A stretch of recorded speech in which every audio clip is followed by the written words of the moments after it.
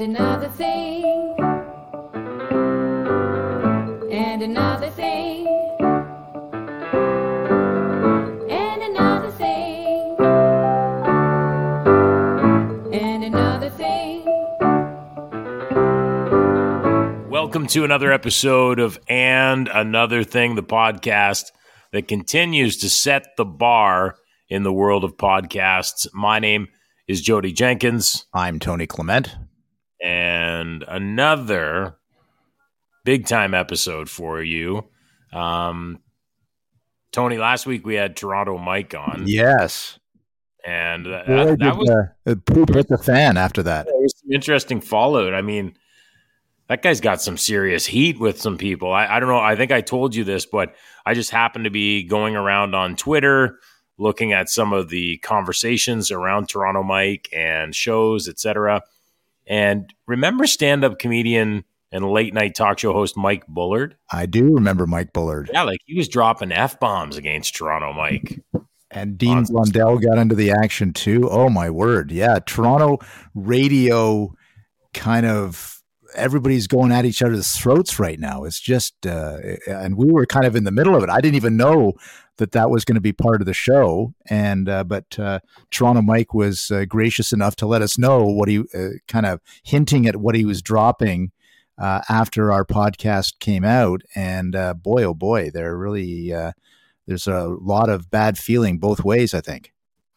Yeah. And Mike, you got to go and see those Mike Bullard tweets though. Like that. Oh yeah. That guy. There's some definite anger going on there. So I don't know where this all stems from. I certainly, again, one-sided. I don't know Toronto Mike. I know you know him better than I do.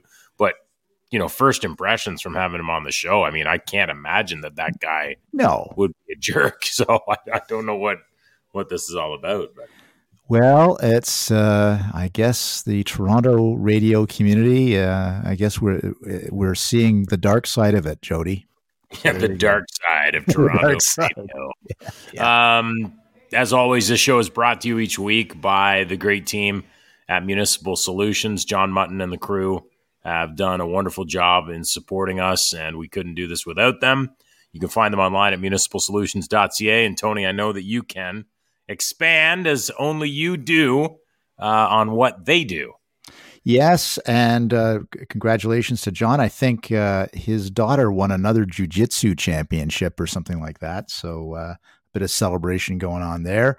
But on the business side of things, John's company, Municipal Solutions, is Ontario's leading MZO firm, Municipal Zoning Orders. That's when you need to get a development approved or a permit, and sometimes they do it through the council, or sometimes they do it through the province through MZOs. So they are experts on that.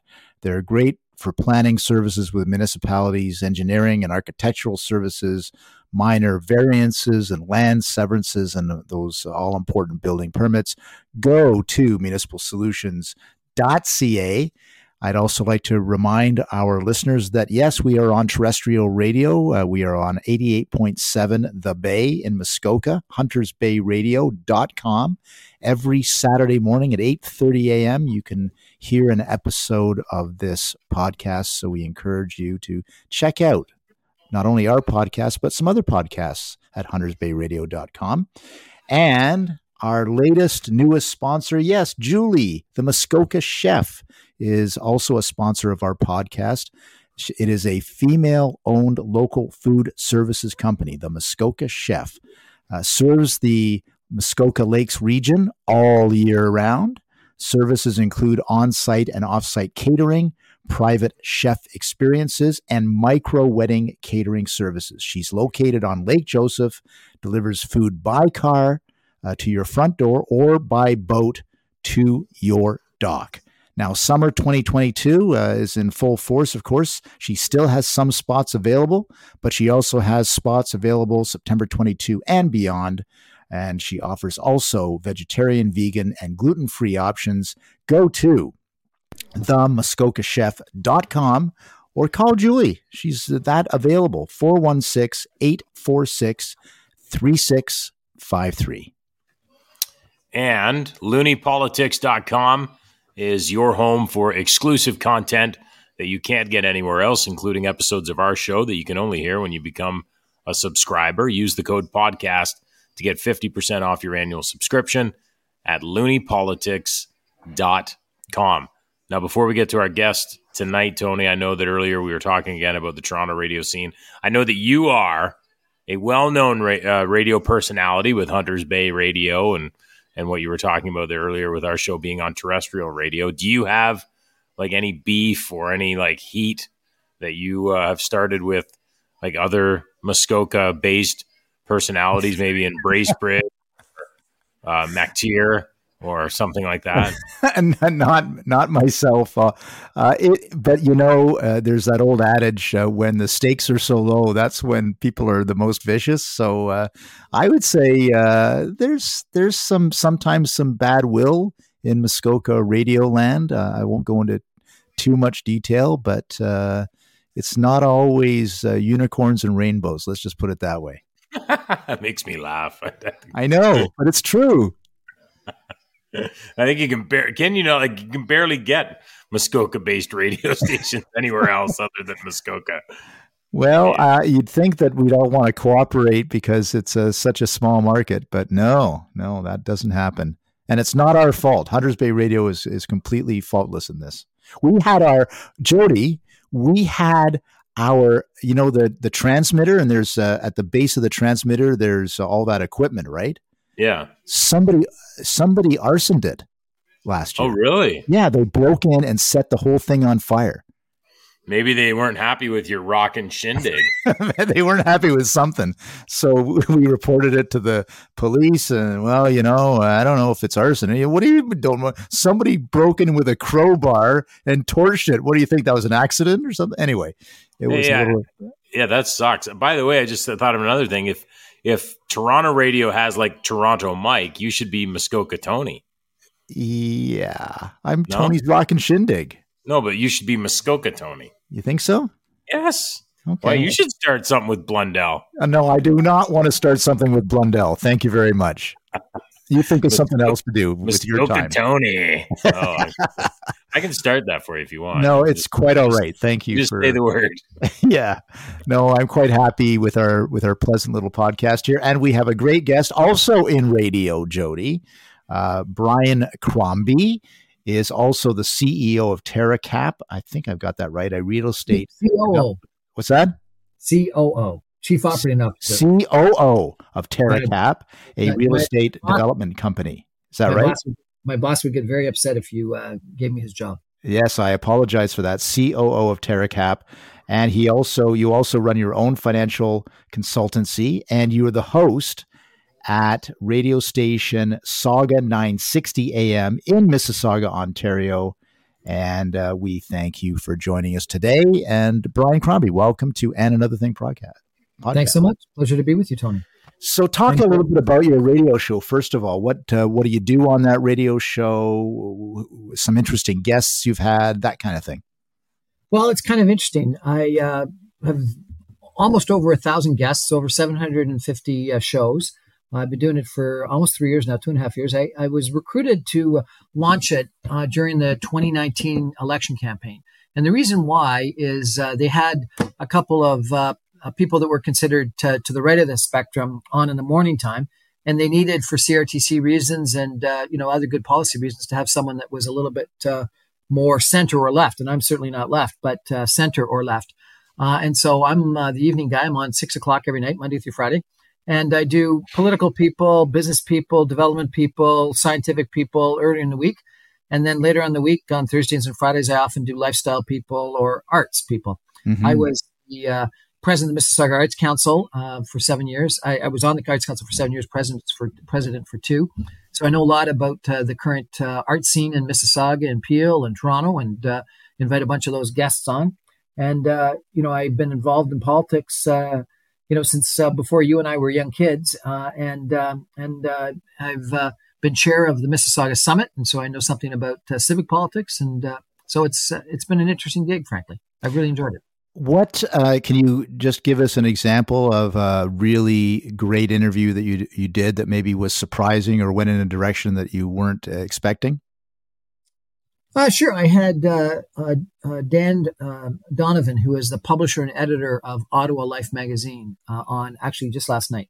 Oh. And he's an interesting guy. He was a political staffer during the Chrétien years in Ottawa. Been very involved in Ottawa society, was a stand-up comedian at one point in time, and has published and edited Ottawa Life for numerous years. And it was about the Conservative leadership campaign. And it was it was about his cover story, 6,000-word cover story that he has issued on the existential crisis within the Conservative Party. And here's a former Liberal staffer who's probably, I would think, what I would describe as a centrist, who was incredibly negative toward the record of the Trudeau Liberal government. Right. Was of the opinion that that your hero is taking the Conservative Party exactly in the wrong direction, and that Pierre Poilievre, if elected as leader, will be unelectable, and thinks there's going to be a problem, and thinks that the Conservative Party wants to follow Trump to the right, and yet because Trudeau has taken the Liberal Party to the left, there's this gaping hole in the middle, and no one is inhabiting that. And it was really quite interesting. I wasn't expecting him to be so negative about the Trudeau Liberals, and I wasn't expecting him to be so incredibly negative about Pierre Poilievre.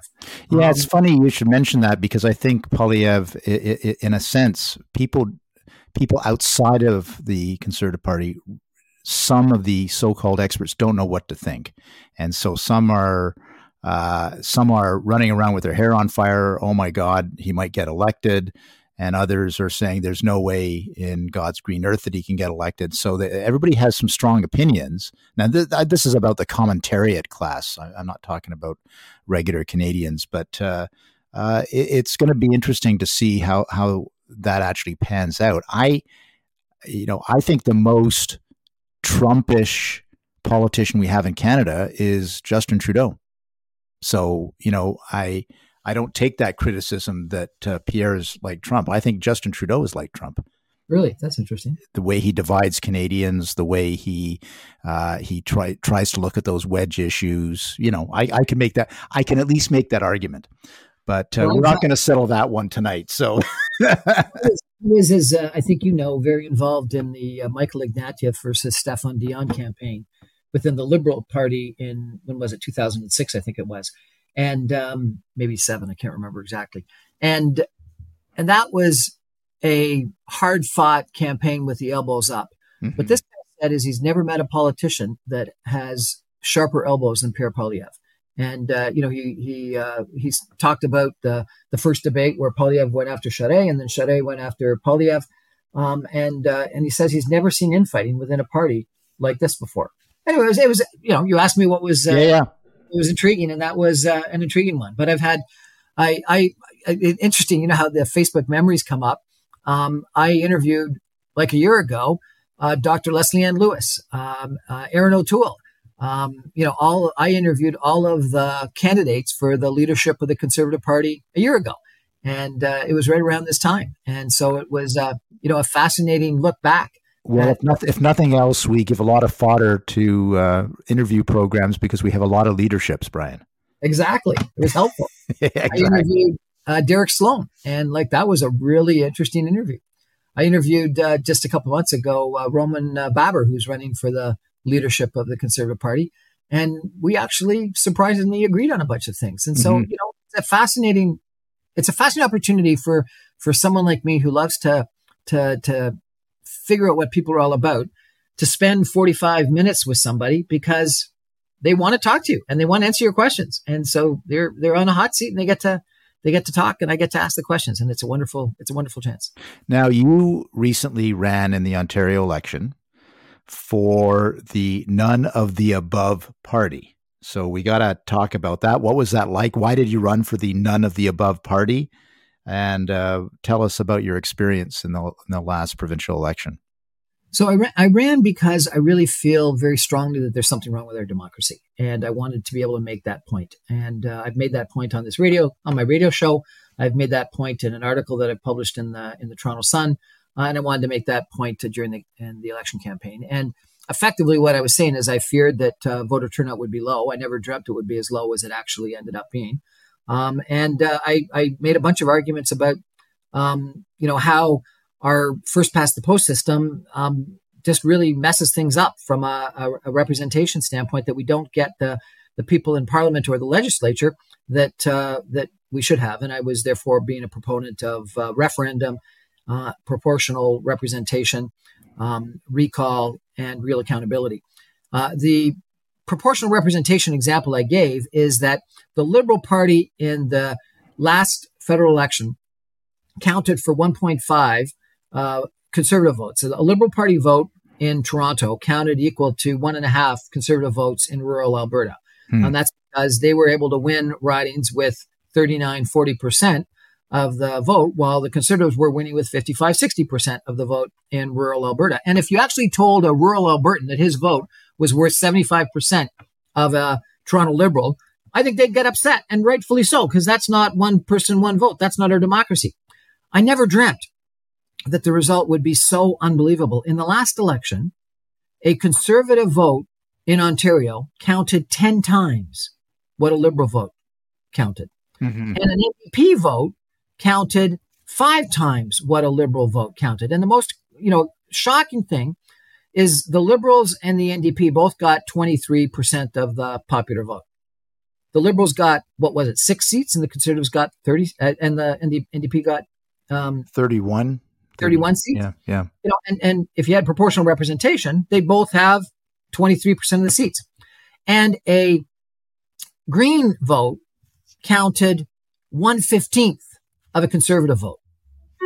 So the Green Party should have had something like, 4, 5, 6% of all the seats. They got 1 seat in the election. And so I fear what ends up happening is people just don't think they have a voice. Their vote doesn't count. And in a lot of cases, it doesn't. And it's because of the way splits occur. It's the way that you've got concentration of votes. It's because of the first past the post system. If you're a Green voter in the vast majority of Ontario, the chance that you're actually going to elect someone is zero. You could go back to the other examples. And frankly, the new Ontario Party and the Blue Party, they actually won a couple percent, and they got 0 seats. And I think that's wrong. And I think, you and I had this conversation before on my show when you were kind enough to come on my show. There were, according to most polls, 15% of the Canadian population that supported the trucker convoy. That's only 15. And frankly, a lot of people in that 15, when I quote that number, argue that the 15 should have been a lot higher. But polls said it was 15%. That's 4.5 million people. That 4.5 million people really didn't have a voice in Parliament. And one of the reasons why I think they wanted to go to Ottawa and protest and complain and occupy was because they didn't have a voice. Max Bernier and the PCP won, 6 or 7% of the popular vote? 7, yeah.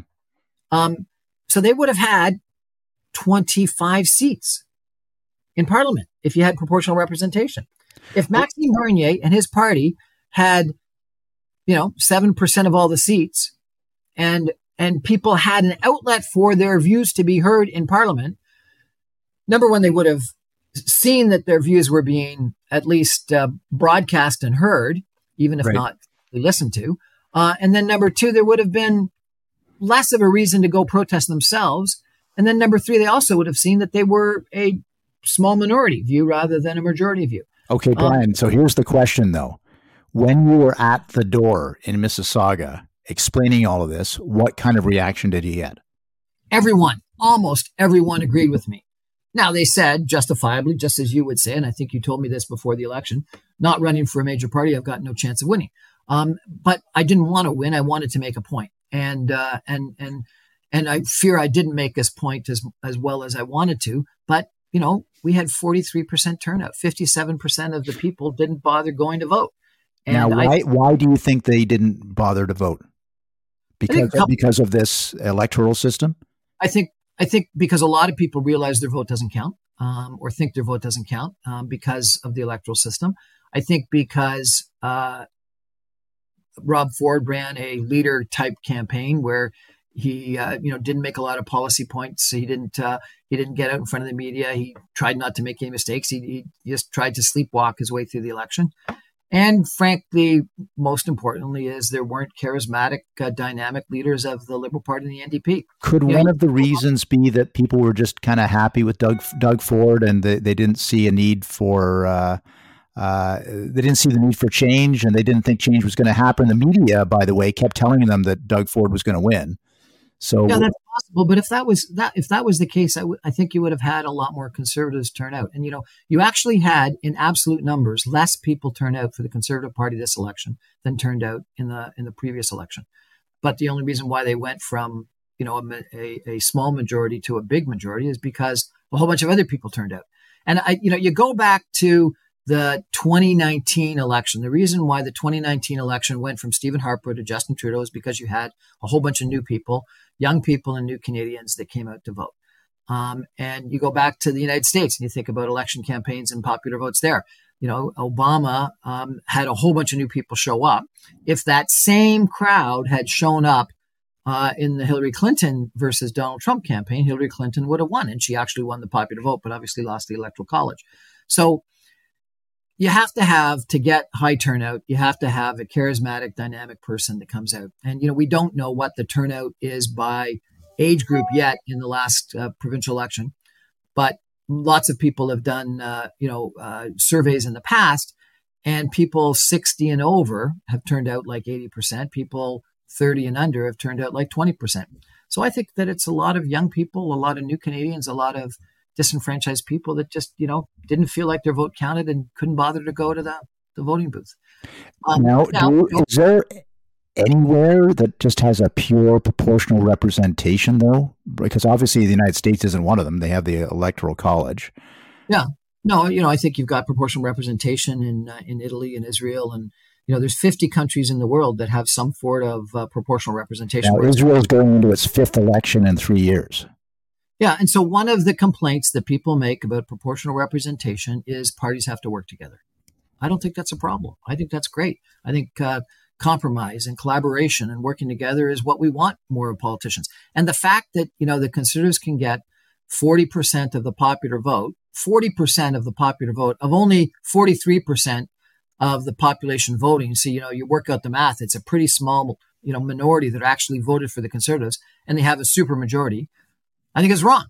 And I think that popular proportional representation is the right way to go. And I do think that what will end up happening if you have that kind of a system is that you will have parties that will, have to cooperate. And will the Conservatives, to make a majority, have to cooperate with the Blue Party or the New Ontario Party? Potentially. Will the Liberals have to cooperate with the NDP or the Green Party? Potentially. See, when I look at Israel, right, I know you're saying that it will lead to more moderation, but the major party in Israel, whether it was Netanyahu or now Prime Minister Bennett, who has to go to the polls again, they have to work with these extremist groups. So it actually leads to weird extremist policies that to placate the one or two seats they need as part of this coalition. Like it's not automatic that you're going to have moderation in the politics if you have proportional representation.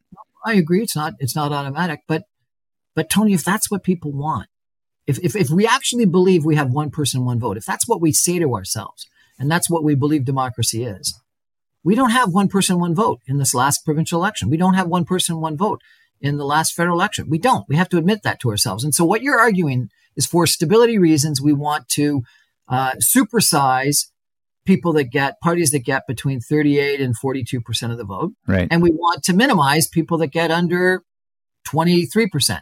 And it's an artificial way of sort of bastardizing our democratic system just so that we get stability. And I don't think we actually need that today. I think we've got a economy, a system that we can have proportional representation where we can actually represent that every vote counts. And I think if you had a Green vote in Timbuktu, and he knew that his vote or she knew that her vote was going to count, that was actually going to count for potentially one more seat, even though it was in an area where 90% of the people voted Liberal or Conservative, I think that'd be great. And I think you'd have people that would actually come out and vote. And my biggest concern is that if we end up having this continued trend of low turnout, with 20% of people under the age of 30 turning out. What does that say about our democracy in a couple of years or a couple of decades?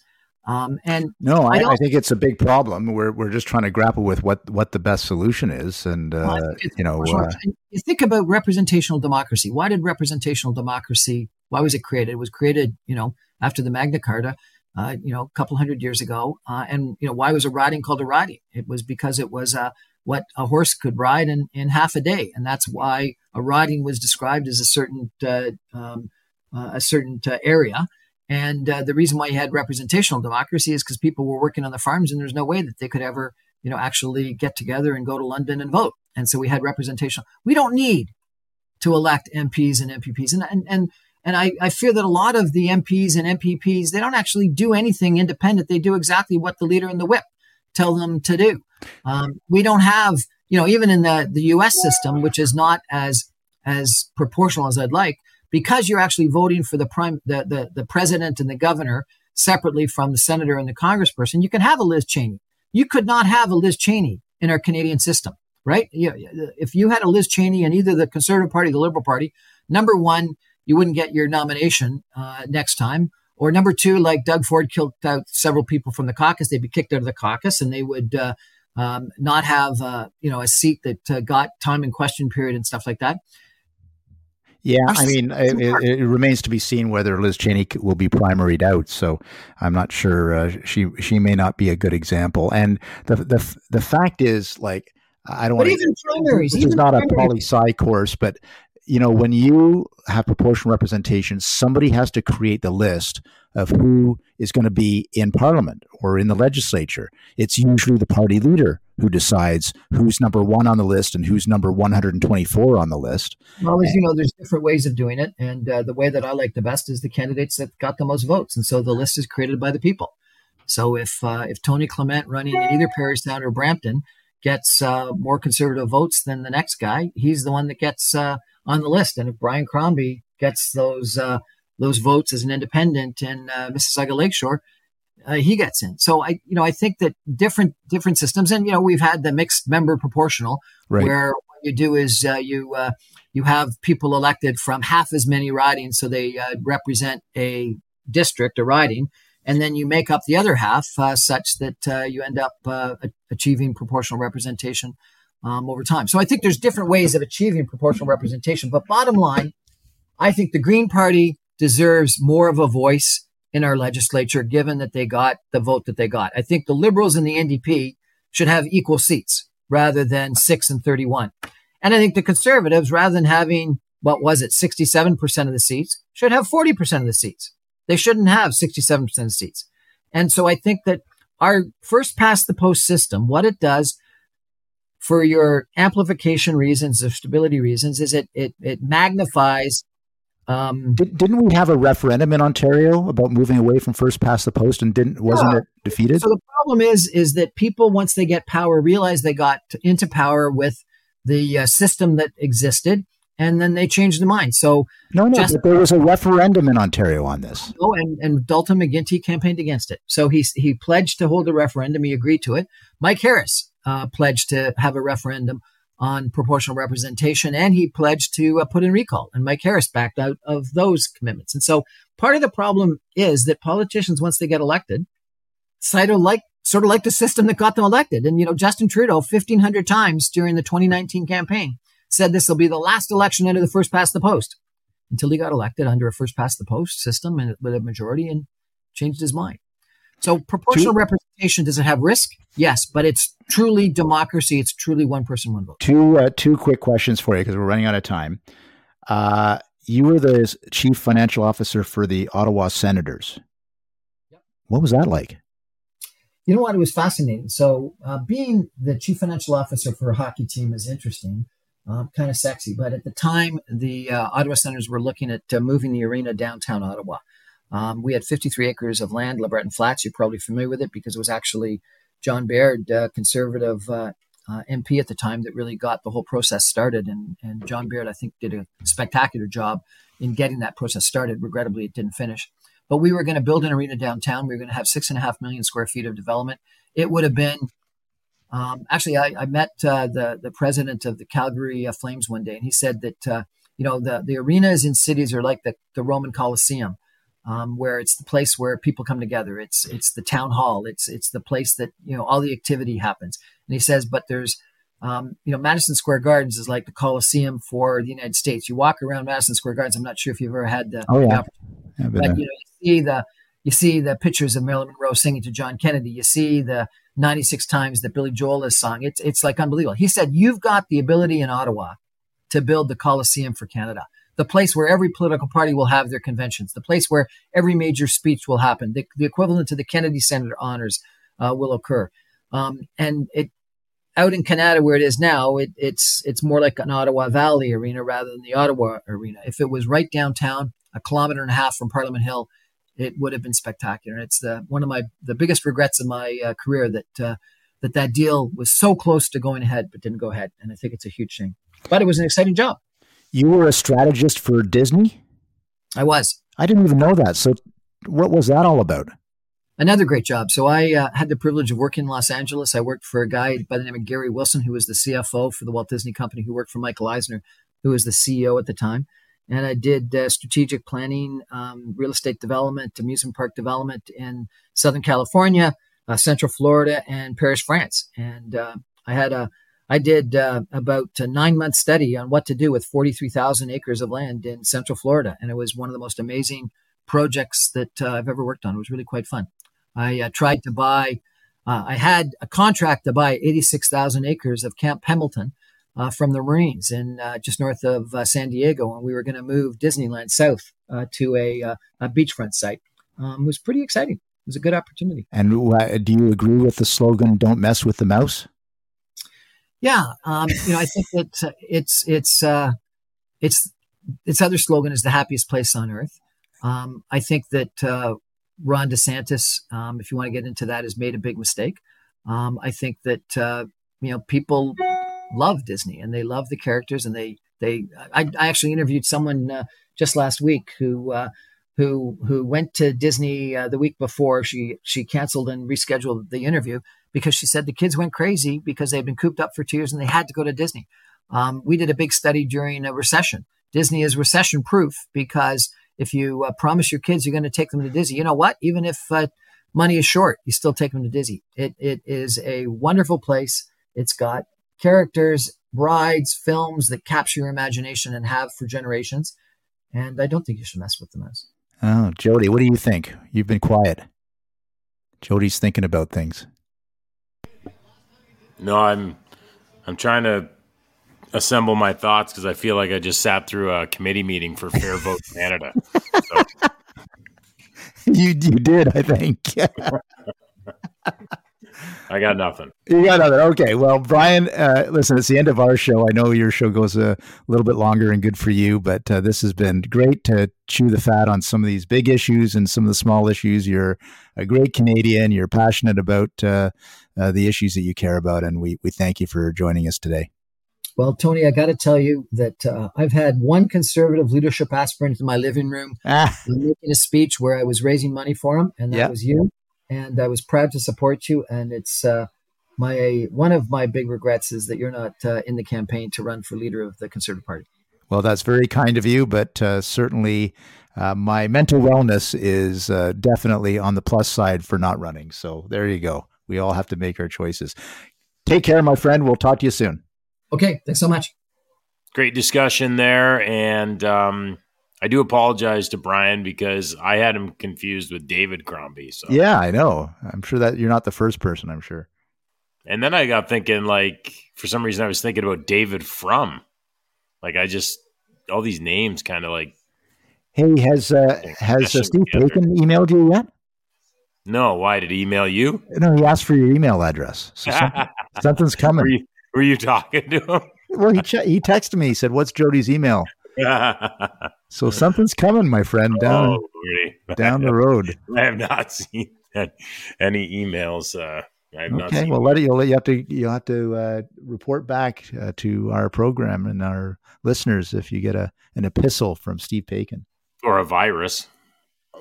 What? A computer virus. Like, a computer virus. Okay. What if he emails me a computer virus? Yeah, that's right. Don't click on the link. Whatever you do. You could do some phishing, PH phishing. I got an email from Joe Oliver today, and it looked very. I'm sorry. It looked like it said a message from Joe Oliver. Take a look, in particular the last 2 picks, and with a link. There's no bloody way I'm opening that. Jeez, look at you go with these bigwigs emailing you. I have to go out. I have to go out and buy that guy's recipe books, and he just emails you directly. No, not John Oliver, Joe Oliver. Oh wait, Jamie Oliver. Jamie Oliver. That's it. Yeah, Jamie Oliver. A lot of mistaken identification going on. Jodie. Oh boy! How was your Father's Day, by the way? It was good. We drove. Actually, we were driving. You're driving to Minden, yeah. The location, and it was good. You? Yeah. I had all the kids around, which was nice. Yeah, it was fun. Did you have you were telling stories of what it was like growing up as a child for yourself? We didn't get into that too much, although my daughter, Alexa, one of my daughters, gave me a card that had an I'm the boss button. Okay. And the card indicated I could wear it for one day, then give it back to my wife. So that was kind of cute. What did they get you for dinner? Like, what did they make you? Steaks, barbecued steaks, and some veggies and some potatoes. It was, good steak and potatoes meal. Okay, so actually, it's funny you bring that up because speaking of steak, you posted a picture of a steak or something from somewhere the other day, and I wrote you and I said, "Where are the potatoes?" Was there potatoes on that plate anywhere? Oh yeah, that was we were at a restaurant celebrating my niece's wedding, and that was at the Four Seasons. I can't remember whether there probably weren't potatoes on that. No, that's just wrong. Yeah, I mean. It looked like there was pea shoots on there too, and to be honest, anything that has pea shoots on it, you've lost me. I think there was mashed potatoes that they sat the steak on. Yeah, I think that's what happened. I'm not one of those I am a big time meat and potatoes guy, and I like not like crazy portions, but I like a good hearty, home cooked, make you feel good meal. So, like I said, steak and potatoes, prime rib potatoes, pasta like lasagna or chili or. Yeah, I like all that stuff. And I can't stand these places that do decorative meals with little portions, right? Like tiny. Yeah. No, I'm with you on that. We had a good raspberry pie too. That was delicious for Father's Day. So tuck the potatoes in there, maybe. Yeah, it was good. Yeah, I just got an email. I wonder if it's just Tony. I wonder if it's Tony Paikin. Yeah. I wonder if it's Steve Paikin. Here, let me just check while we're check. Doing this. Yeah, check to see whether it's Steve. No, it is not. It is not. Darn it. You have to report back. We will report back at our next episode whether you got the email. Oh, but it would actually be more funny if he said, "What's his address?" And then I'm like, "Oh, hold on, Tony." Steve. He liked the mug. I know I said that last week too. He liked the mug. So please, everyone, we got merchandise. Come on now. SeekAgency.com. Go order and help us put gas on our Bentleys. Exactly. It's getting expensive out there. It is expensive for a Bentley. They run on premium, So. Do they really? Oh, dear. We're in trouble. As if you act like you don't know. You've got two. I only have one. I'm going to trade mine in for a Maserati. All right. Once again, thanks to John Mutton and the crew at Municipal Solutions. You can find them online at municipalsolutions.ca. They are our presenting sponsor each week. Also, don't forget to check out looneypolitics.com. Become an annual subscriber. Use the code podcast to get 50% off your annual subscription. Again, looneypolitics.com. And Tony, you can wrap up with our other supporters. Yes. Again, 8:30 Saturday mornings. You can listen to our podcast at huntersbayradio.com. And we also want to thank the Muskoka chef, Julie, who is our sponsor as well. You can find her at themuskokachef.com or call Julie at 416-846-3653. Excellent. Well, enjoy the rest of your week, whatever. And yes. We've got some exciting guests coming up. You're going traveling again. Yes. And is there anywhere you're not going to go this year, by the way? I'm trying to go everywhere as much as possible. because you were so locked down the last. I was 2 so years. locked down, and now I'm just enjoying traveling wherever I can. Yes. And so I think I've said this on the show. Like I did not get vaccinated, but now I can go places. Right? Is that right? Yeah. But Go for it. but people that are unvaccinated from other countries can't come to Canada, right? Apparently, inbound, you still have to be double vaxxed. So I can fly out and goes, okay, that's great. I'm not going to complain. You can fly out. I don't know if you can come back though. Oh, seriously? Yeah. I'm Canadian. How can they can't keep me out? I don't know. I maybe I'm wrong, but I thought that was the cruel irony of what they were proposing. You could still fly you can fly in Canada, no problem. But yeah. But I guess if you're going outbound international, you might have to quarantine on the way back then. I don't know. I'm not going to fly anywhere anyway. If I go anywhere, I'm driving to Florida. I thought inbound travelers had to be double vaxxed. That's the way I thought it was working still. But I could be wrong. You don't have to leave, but you can't stay here. I know. So. It's just so bizarre. Anyway, don't get me started. All right. Well, we will do this again in 7 days. I think we will.